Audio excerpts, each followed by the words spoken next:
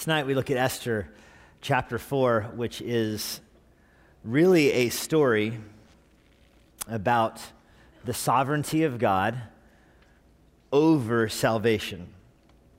In many ways, Esther chapter 4 parallels the book of Philemon, for example. In the book of Philemon, the main message of the book of Philemon is that God's will is going to be done, but he calls on us to be obedient to his commands and to serve him. Or this chapter parallels the truths taught in Ephesians chapter 1.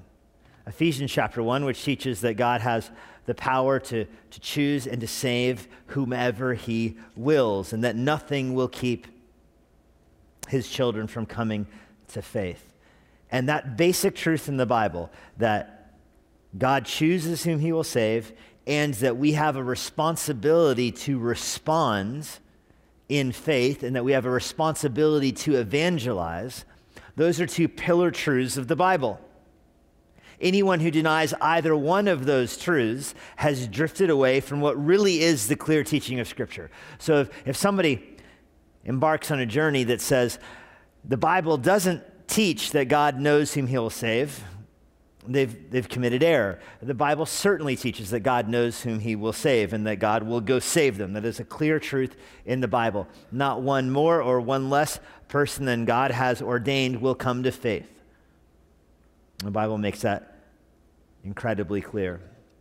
The other truth, on the other hand, is that people have a responsibility to respond to God in faith and a responsibility to go in the world preaching the gospel. And anyone who denies that truth also errs. Anyone who says that because God will save whomever is going to save, it doesn't require a response from us, commits a serious error. Or anybody who says that people don't have a responsibility to evangelize or to respond in faith commits a similar error. And these two errors have been committed all through church history. I mean, you can really line the road of the theology of the Christian church with both of those two errors. On the one side, the first error is what's often called hyper-Calvinism or fatalism. The idea that because God has chosen whom he will save, there's no need for human response or no need for human action or no need for evangelism. This was the attitude that some of the early missionaries, particularly I'm thinking of Hudson Taylor, ran into as he was trying to launch his mission to China and India, the inland Asian mission. He ran into the opposition that if God wanted to save the heathen, he can do so without our help, without our partnership. That's the error of hyper-Calvinism. The idea that evangelism doesn't matter because God's going to do what God is going to do. That's fatalism, and it is indeed a serious error. On the other hand, if you have hyper-Calvinism on the one side, you have Arminianism on the other side, which would allege that the lack of personal evangelism could be the cause of someone going to hell. The lack of personal evangelism could, if not the immediate cause, a secondary cause of someone going to hell. There's a person out there who could conceivably be saved if only you would have done more evangelistic work, if only if you would have pled with them more, if only you would have been more persuasive, if only you would have invested more into missions and evangelism, there would be more in heaven. But because of our failure to do so, we have shortchanged people who will now find themselves destined to hell. The error of hyper-Calvinism produces lethargy or spiritual apathy. The error of Arminianism produces a guilt that is unbearable, a guilt that if we're not doing enough, people might be lost to eternal judgment. How would a hyper-Calvinist go to work for the Lord? Or how would an Arminian rest? Rather, our confidence is in God's goodness. It's not in that we have done all we can do. You don't have confidence. You're not able to put your head down on your pillow at night. You're not able to come to terms with the fact that a loved one has died apart from the Lord by telling yourself you've done all that you could do. Because who could ever say that? Who could ever say, I've done all I could do to win the lost? I have evangelized in every way I could. I made every appeal possible. No one could ever say that in any situation. There was always more to be done. And so it's critical to understand that our confidence, our ability to sleep, comes from the fact not that we have done all we can, but that God's plan is good and that he is in control. I love the parable Jesus tells in this parable, Mark 4, I believe, of the sower and the seed, where after sowing the seed, the little detail he drops in there, that after sowing the seed, the farmer went home and took a nap. I just love that little detail put in there. That he sowed the seed. Salvation isn't up to him, it's up to the Lord who produces the harvest. The sovereignty of Christ should give us comfort. There's no point in us staying up all night worried for anything in life. You can tell the Lord, listen, Lord, one of us needs to stay up and worry about this. And you don't sleep. So I may as well go to bed. But the hyper-Calvinist just never gets up and goes to work. He says, God, since you're doing such a good job at night, I don't need to labor during the day. And of course, the Bible teaches that there is work to be done in the daylight. Labor as long as it is day. Now, these two truths are often pitted against each other as if they're contradictions. Perhaps you've heard it said, if a person who's not chosen by God can't respond to God's call for him to be saved, then it's a contradiction. There can be no such thing as election. But there's no contradiction there. There's no contradiction that salvation for the elect is secure, and yet people have a moral obligation to respond. We like to invent a contradiction because we don't do well with these truths. These truths make us uncomfortable. The sovereignty of Christ makes us uncomfortable because it's not easy to be a man in a boat in the middle of a storm where the one who controls the wind and the waves is sleeping in the boat. That makes us uneasy. You remember what Peter said when the Lord woke up and rebuked the wind and the waves? Peter was undone. He was afraid of the storm, and then he was horribly afraid when he realized the one who controlled the storm was sleeping in it. It's hard to be a fisherman when the man next to you knows where all the fish are. It's uncomfortable to be losing your hair and knowing that not a hair of your head falls to the ground except by the express will of God.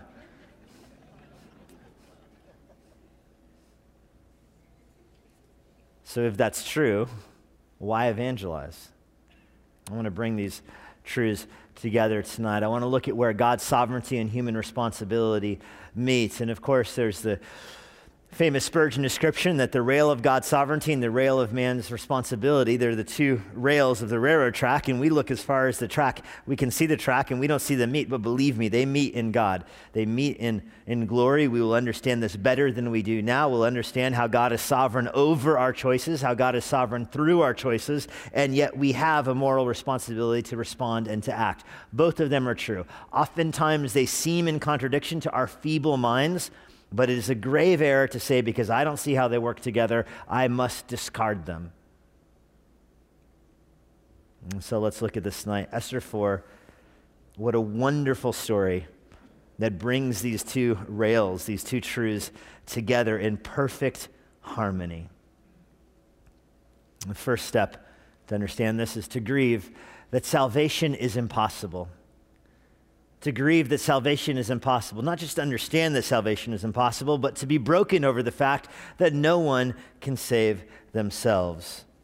Chapter 4, verse 1, when Mordecai learned all that had been done. All that had been done was the decree at the end of chapter 3, where the emperor, the king, made a decree based upon the manipulation of Haman to slaughter the Jews. I know tomorrow is the first day of the feast of Purim, and when this book of Esther is read to the Jews, they all boo at the name Haman. Oftentimes they have wooden blocks and they hit it with a chisel, with wood. They make we would call them noisemakers, little kids' noisemakers. It's emblematic of trying to scratch Haman's name out of history. In fact, I know our Aquacon campus that's live streaming this, they all have those noisemakers tonight. So I know that the dads told me that, and their kids will have the noisemakers, so I should be careful how many times I say the name Haman. But Haman, with the emperor, contrived a way to eliminate the Jews. Chapter 3 ended with the couriers rushing out hurriedly by order of the king. The decree issued in Susa, the citadel, the capital. The king and Haman sat down to drink. The city of Susa was thrown into confusion. What an incredible scene with those two men up on their palace rooftop is where I picture it. Cocktail hour in the king's palace. Weeping and wailing spreading through the streets as couriers blaze out into the sunset. Mordecai hears about this. Mordecai was Esther's uncle. Esther is the queen. Mordecai was basically her adopted father. He raised her. He's now a high official in the court of the Persians. He's an elevated official. He's not in charge of everything. He's not the prime minister. He's under Haman's authority. Nevertheless, he does have significant authority in and of himself. He was a judge at the city gates. He did spare the king's life at one moment, and when he uncovered in chapter 2 a plot to kill the king.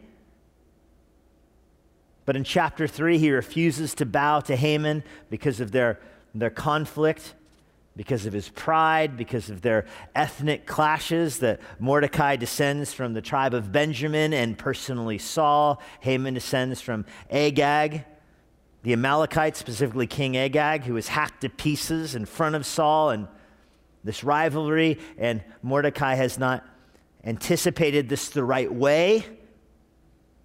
Whether or not the Jews are going to be annihilated because of Mordecai's sinful pride or because of his religious convictions. There are those that think Mordecai wouldn't bow out of some kind of religious convictions. I'm not persuaded that's true. But regardless, even if it is true or if it's his sinful pride, either way, it's his actions, it's his convictions that are leading to the Jews being annihilated. The very command the Israelites were given to do to the Amalekites, which they failed to do, obviously, has now been given to the Amalekites to bring to bear against the Jews. And it is all Mordecai's fault. And when Mordecai hears this, chapter 4, verse 1, he tears his clothes, he puts on sackcloth and ashes, a sign of mourning, and he went into the midst of the city, and he cried out with a loud and bitter cry. Again, this would be noticed. This has echoes of Ezra in Ezra chapter 9, when he hears about the divorces and the remarriages of the Israelites, the sinful divorces and the marrying of these pagan women. Remember, Ezra goes to the temple and starts wailing and moaning and mourning and praying out loud at the temple, out in the open, in the public. This was noticeable. Mordecai is a noticeable individual. He's on the who's who list. You would recognize him in the streets. He's one of the king's officials. Only now he's wandering around the streets of the Persian Empire, their capital, in sackcloth and ashes and mourning and wailing, letting out a loud, bitter cry. Verse 2, he went to the entrance of the king's gate, for no one was allowed to enter the king's gate clothed in sackcloth. So normally he's inside the palace. Normally he's allowed into that hall. That's the hall that's in there where the judgments and the verdicts are made, where the king reigns from. That's where Mordecai normally is and where he wouldn't bow. That's the source of these problems. Now he cannot go in there because he's wearing sackcloth. And in every province, all 124 of them, wherever there were Jews, wherever the king's command and decree reached, there was great mourning among the Jews, fasting, weeping, lamenting, and many of them lay in sackcloth and ashes. Notice what's missing from this list: fasting, lamenting, mourning. You would expect the next word to be praying. But the whole theme of the book of Esther is what happens with the Israelites when they are outside of God's promises, when they are outside of God's will, when they have been removed from the promised land. They're not under his will. This is part of the Mosaic covenant. They rejected God, and so they're under the curses of the Mosaic covenant. They've been cut off from his promises. They are now foreigners in an alien and strange land with an emperor who doesn't speak their language, who doesn't worship their God. That's the consequence for their sin. And so they are not praying. This is why in the book of Esther, there's no reference to the book to Yahweh or the Lord Adonai or to God, Elohim in general. There's no reference to that. There's no reference to praying in this book. Certainly some of the Jews are praying, but remember, this book is capturing this theme, this picture of them apart from God's will. And so there is no prayer mentioned in the book to make this precise point. It's a desperate situation. We saw at the end of chapter 1, we saw at the end of chapter 2, we saw at the end of chapter 3 that the king's edict in the Persian Empire cannot be broken. That's a theme of this, remember? In chapter 1, he fired the queen with an edict that went to all of the empire, and the edict declared that men should honor their wives and that Vashti will no longer be the queen, and this cannot be broken. There's no way to undo it. This is how proud their kings and their emperors are. They think their rules cannot be broken. Well, now the rule has gone out that the Jews will be put to death, and this rule cannot be broken. It cannot be erased. It cannot be backtracked. There is no solution to this problem. When Esther's young women and her eunuchs came and told her, remember Esther is the queen now. Esther here, they're using her Persian name. They told her the queen was deeply distressed. And what did they tell her? It seems that they told her Mordecai is outside the gate in sackcloth and ashes. It does not seem she knows about the command to kill the Jews. She just knows. Nobody knows that she's Jewish. It wouldn't occur to them to tell her. They just know that Mordecai is outside the gate wearing sackcloth and ashes. So she sent garments to clothe Mordecai so that he might take off his sackcloth. I mean, that's a little bit of a scene right there, isn't it? He's wailing and mourning in sackcloth and ashes, and Esther responds by giving him new clothes. I mean, some commentators kind of make fun of Esther for this, like, oh, that'll fix it. You know, your people are going to be annihilated, but at least look good when it happens. I want to give for Esther a little bit more sympathy here than that. I mean, the problem is that Mordecai can't come in. He's clearly wailing in sackcloth and ashes, so Esther is trying to make a way for him to approach. Put this on. It's not fitting for one of the king's trusted advisors, somebody in Mordecai's position, to be wearing sackcloth and ashes. I mean, that's the kind of stunt that will get you killed. Like the food taster faking his own death, you know? This is not acceptable. Verse 5, Esther called for Hattash, one of the king's eunuchs, who had been appointed to attend her, and ordered him to go to Mordecai to learn what this was and why it was. So Mordecai rejects the clothes. Esther now dispatches a trusted eunuch, a trusted advisor. He's named here. This is not just one of the messengers who were sent earlier. This is someone whom Esther trusts. And he goes out to Mordecai. Mordecai would apparently know this person. She wants some answers. She sent out a nice suit. It came back unopened. The Brooks Brothers tie did not win him over. Hattash went out to Mordecai in the open square of the city in front of the king's gate. In other words, this is happening in the wide open world. Everybody is watching this go on. This is not a private conversation in a corner somewhere. This is someone who is visible and notable and noteworthy in sackcloth and ashes. And now the queen's most trusted eunuch is talking to him in the courtyard. Mordecai's already in trouble for not bowing to Haman. I mean, this thing is out there now. There's no clawing this back.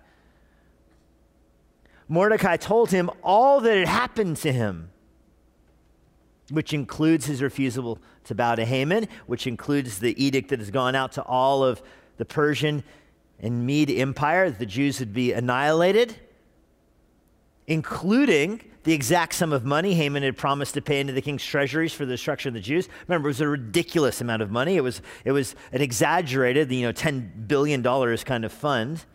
They're going to loot everything from the Jews and give it to the king. That's how the king went along with this. We looked at that last week. Mordecai gave him a copy of the written decree issued in Susa for their destruction. So this is not an exaggeration here. Mordecai is not crying wolf. He's not blowing smoke. He's got the actual edict. Here it is. Let's let you know that Mordecai is a pretty significant person in the Persian Empire, that he would have this even. He wants it shown to Esther, the middle of the verse says, explained to her and commanded her to go to the king to beg his favor and plead with him on behalf of the people. So this is Mordecai's solution. Go to the king, Esther, beg the king. Mordecai has lost all of his pride now. Whatever pride he had last chapter is gone. He is broken now. He's in sackcloth and ashes, and he's telling Esther, forget this whole being a secret Jew thing. Esther, you go. You put on sackcloth, you put on ashes, and you go fall at the king's feet and beg for mercy. So Hattach, this whole conversation is happening via messenger. Hattach went and told Esther what Mordecai had said. Esther spoke to Hattach, commanded him to go back to Mordecai. All the king's servants and the people of the king's provinces know that if any man or woman goes to the king inside the inner court without being called, there's one law: he'll be put to death, except the one the king holds out his golden scepter so that he may live. As for me, I have not been called to come into the king these 30 days. Esther's letting Mordecai know, I'm not who I was in chapter 2. In chapter 2, people, specifically the king, loved me. In chapter 3, the king even trusted me. But now, the king doesn't know me. I'm just one. Remember, the king has this whole palace of the concubines, the women who were tried and found wanting. And Esther is just given over to that group. It's been a month and she hasn't been called. In other words, I can't help you, Mordecai. I can't help you. I can't help the Jews. This is an impossible situation. I love that chapter 4 begins with the description of how impossible this is. There is no way around this. You cannot circumvent the law of the Medes and the Persians, and Esther cannot just waltz into the king's palace. She certainly can't fall at the king's feet in sackcloth and ashes and beg for mercy for her people. That would not be tolerated. If Vashti was fired for refusing to come back in chapter 1, Esther would probably have a worse fate for barging in and asking the king for something. That just would not be acceptable. These emperors in this part of the world, in this era of world history, were so cognizant of the perception they would be manipulated by queens or by women. The irony is that in all of Artaxerxes' fear of being manipulated by women, he's only been manipulated by women this whole book. But there's certainly no way one of these kings would let a queen walk into his palace and ask him for something and it would be granted. So there's no possibility here. In order to begin to understand where God's sovereignty and human responsibility meet, you have to understand the impossibility of salvation. What was true here on a story, on a narrative level in Esther chapter 4 is a fact that is true for all of mankind. This is not only about the Israelites in the Medo-Persian Empire. This is about every human being in Adam. There is no way for us to be saved. We cannot save ourselves by works. I love it. One of my favorite stories in Luke's gospel. Matthew 19 was another place where people come to Jesus and they ask him, what must we do to be saved? And I just love looking how Jesus answers those questions, because his answer normally is something to do that's impossible. What must I do to be saved? Love the Lord your God with all your heart, soul, mind, and strength, and love your neighbor as yourself. Do that, you'll go to heaven when you die. And it cracks me up when the lawyer says, I got that covered. You kidding? What must I do to be saved? Well, Jesus says, do you know the commandments? Keep them. And he says, I have since I was a little kid. Is that a joke? And so Jesus says, okay, and tells him the story of the Good Samaritan. That's what loving your neighbor looks like. Forget about loving God. That's what loving your neighbor looks like. And it's easier to love your neighbor than it is to love the Lord. And you can't even love your neighbor the right way. It's impossible for people to be saved. There is no way for a person to be saved. No way at all. In fact, Jesus, Matthew 19, verse 24, after telling that story, he declares that it is easier for a camel to go through an eye of a needle than for a rich person to enter the kingdom of God. And of course, he is not saying that it's harder for rich people than other people. He is saying that if a rich person can't do it, there's no hope for the rest of us. commentators always try to find a wiggle room in that by saying, oh, there was a gate called the camel gate. And people would, or a needle gate, sorry, there's a gate called the needle gate, and people try to push their camels through. The camels would be loaded down, they have to get behind the camel and push the camel through the needle gate, which is just not true, first of all. But secondly, is really funny, isn't it? That's what Jesus is likening salvation to, pushing a camel that is loaded through a really small hole. Okay. The point is that it's impossible to be saved, and that's what Peter understood then.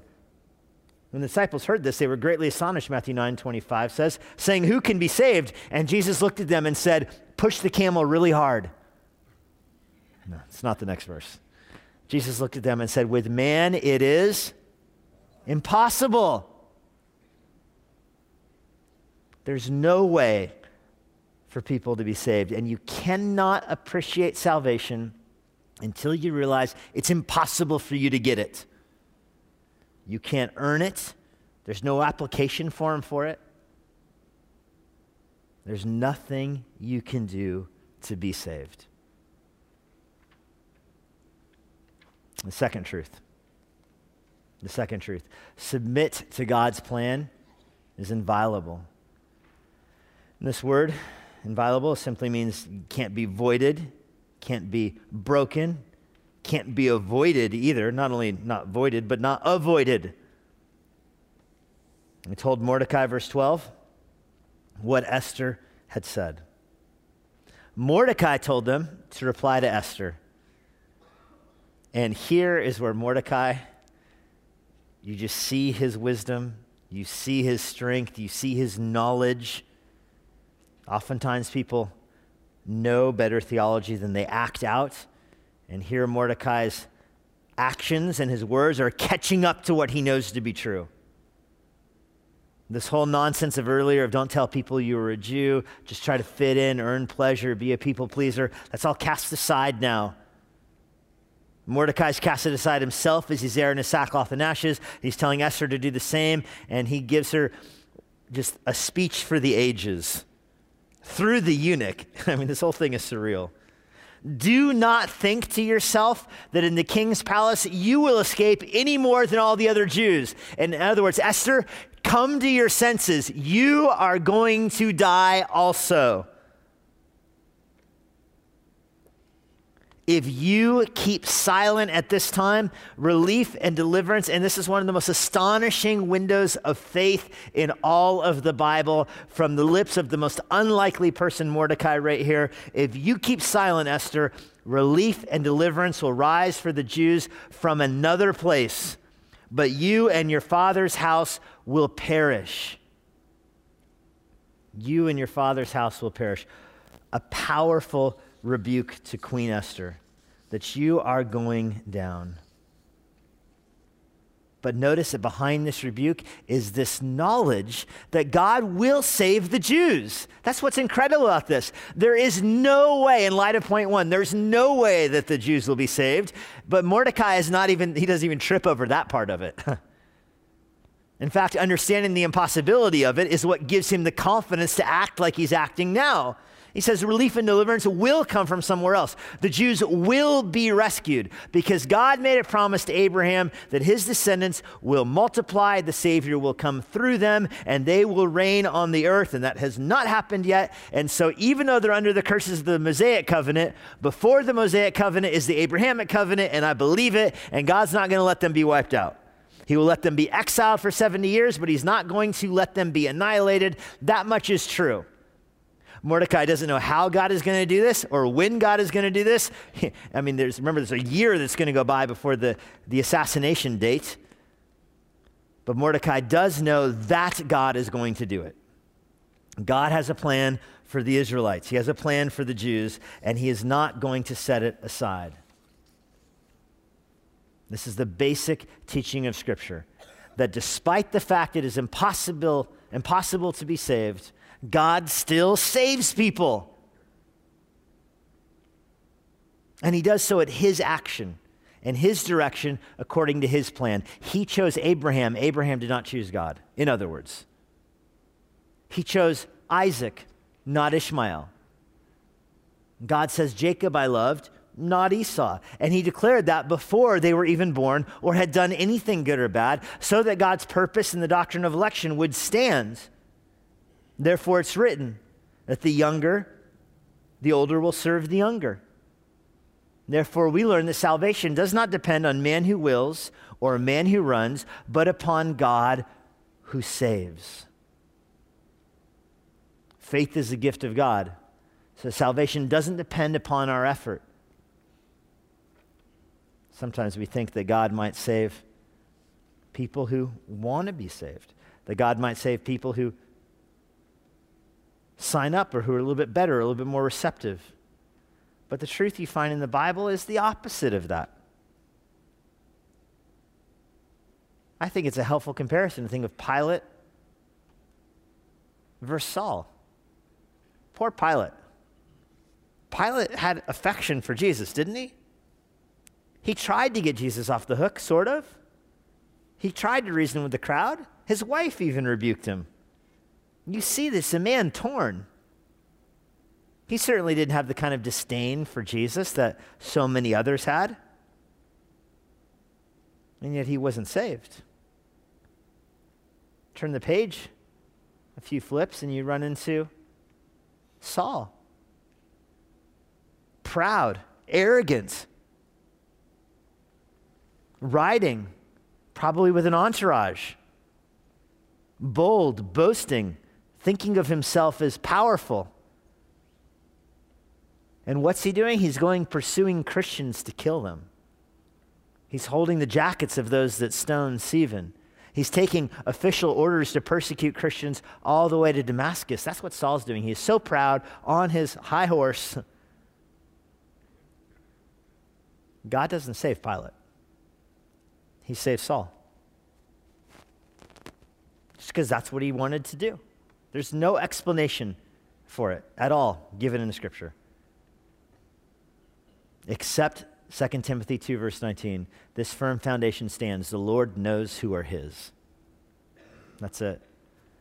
That's what Jesus says, John 1, verse 13. He came to his own received him not. Nevertheless, to those who did receive him, they were born not by the will of man, but by the will of God. That's John 1:13. And Jesus understands this. John 6:39, I will lose none of the ones whom you have given me, Jesus said. God has a plan, and his plan cannot be broken. And that, brothers and sisters, should give you such confidence, shouldn't it? Such confidence. If you believe that God's plan is good and loving, then you should rest in the fact that he will execute it. It will not be broken. That's what Mordecai is doing here. Mordecai says, Esther, I don't know how this is going to play out, but if you go against God's will here, you will die. Mordecai is not upset here about the Jews, the possibility that they really will be annihilated. You see underneath all of this, the steadfast confidence that God's promise stands. That God's promise stands. Mordecai may die. The Jews in Susa may die. Most of the Jews may die. Remember, the Jews have waxed and waned through the years. Mordecai is certainly grieving the mass casualties that are coming, but he in no way believes for a moment that this will be successful in eliminating the Jews. God will deliver them from somewhere else. Jesus holds on to this promise himself, doesn't he? When he's prophesying about the great tribulation, false prophets will come. Hope that you're not in the hills or the country when this happens. Hope that you're not in labor when this happens, because it's going down. People are going to die. You're going to be begging the mountains fall on you, and the false prophets will be so persuasive they would deceive even the elect if that were possible. And Jesus knows it's not possible. Mordecai knows the same thing. This is going to be horrible, but it's not over because God has a plan, and his plan will not be broken. Third, marvel that our response is essential. You grieve that salvation is impossible. You submit to God's plan is inviolable. And then you marvel that our response is essential. He says this, who knows whether you have not come to the kingdom for such a time as this? I mean, there it is. Mordecai says, I don't know God's secret plan. I know his revealed plan to protect the Jews. I don't know his secret plan, don't know how he's going to do it. However, as an observer here, I have seen this orphan immigrant girl go from nothing to being queen of the Persian Empire, and she's Jewish. I mean, God's got to be doing something with that.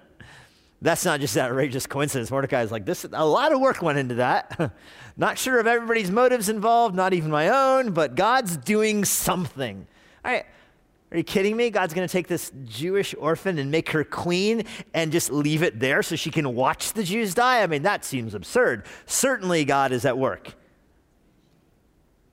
This is the basic point that God uses means. I mean, Jesus himself makes this point that if we're all quiet, the rocks will cry out. Have you ever heard a rock preach the gospel? No, because God uses us. God uses means. I've heard it said, an angel could write the gospel in the sky. Sure, I've never seen it.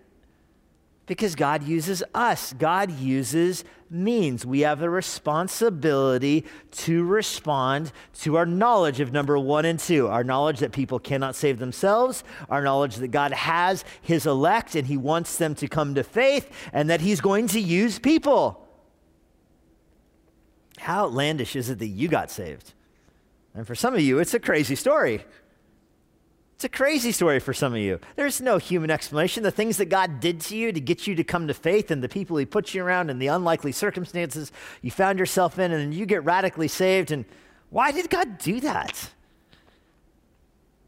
I mean, to save you, of course, but you got anything else up his sleeves? Certainly he's doing something with you. Certainly he has a plan for you. That's what Mordecai tells Esther. You got to be kidding me. I don't want you to die, Esther. And you might. Remember, Mordecai doesn't know God's secret plan. He doesn't know how God's going to do it.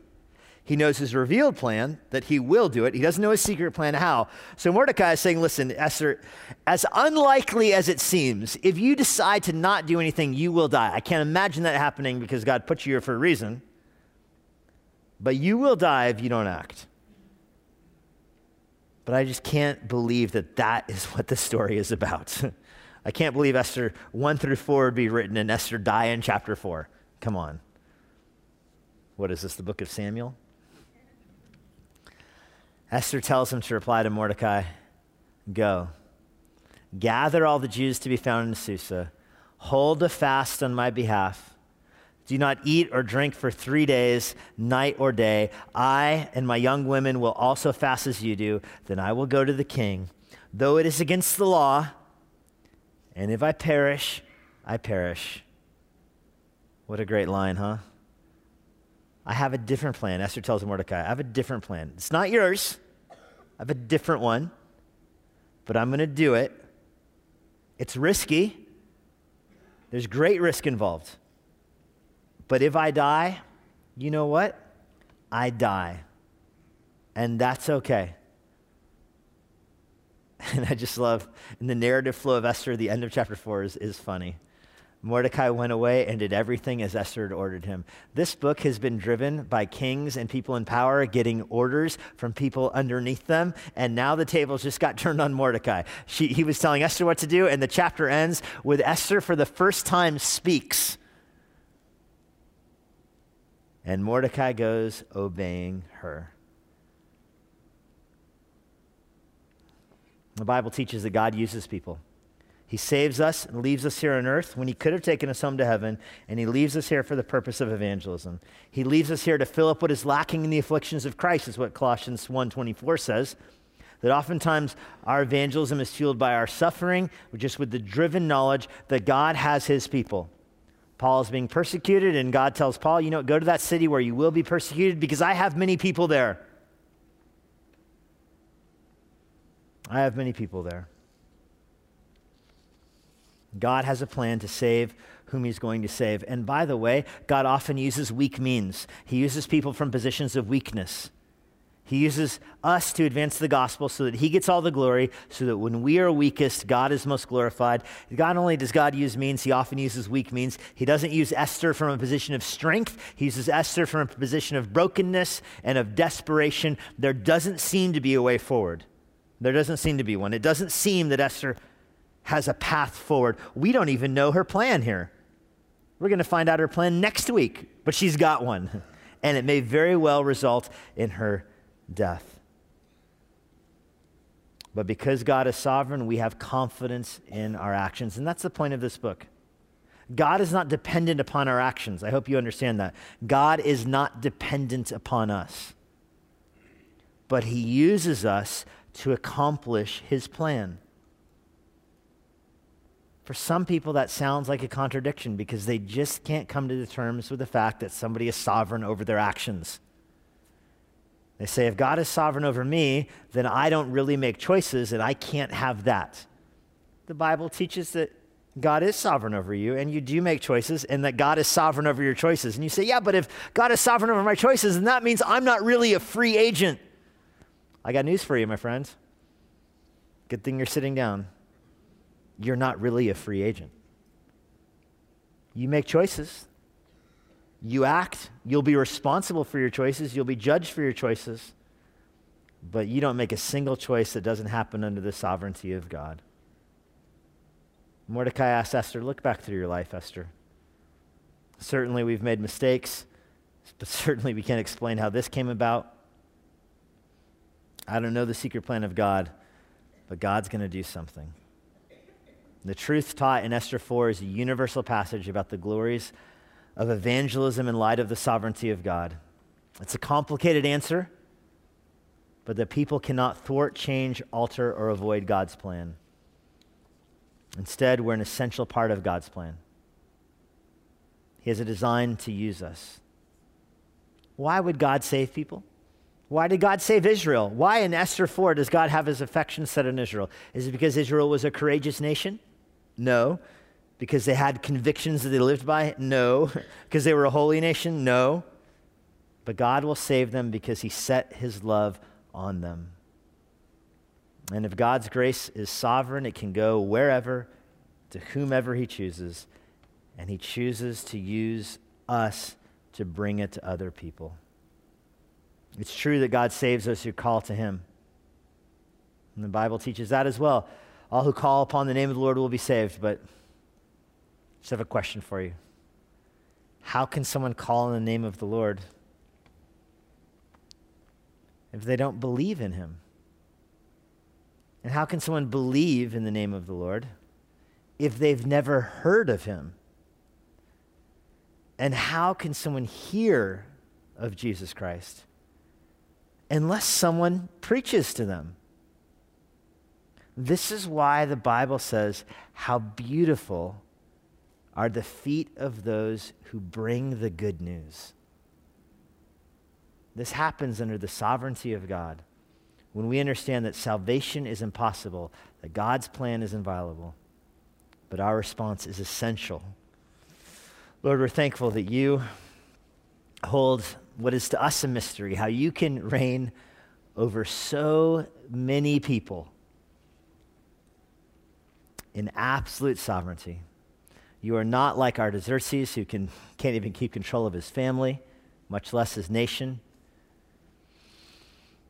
You're not like Mordecai, who apparently has miscalculated in his showdown with Haman. You're not like us. As we read tonight in Proverbs 20, we can plan our ways, but you direct our steps. It is you that rules, you who reigns. And we love you because of it. We don't know the future, but we know that you know the future. And we desire to be used by you. We desire to experience the joy that comes from being the person who opens our mouth to share the gospel with others. So we pray that you would use us even this week to bring the gospel to others. We ask this in Jesus' name. Amen. Let me ask you all to stand as the guys come forward. Thank you for being with us today. And now, a parting word from Pastor Jesse. If you have any questions about what you heard today, or if you want to learn more about what it means to follow Christ, please visit our church website, emmanuelbible.church. If you're not a member of a local church and you live in the Washington, D.C. area, we'd love to have you worship with us here at Emmanuel. I hope to personally meet you this Sunday after our service. But no matter where you live, it's our hope that everyone who uses this resource is involved in their own local church. Now may God bless you this week as you seek Jesus constantly, serve the Lord faithfully, and share the gospel boldly.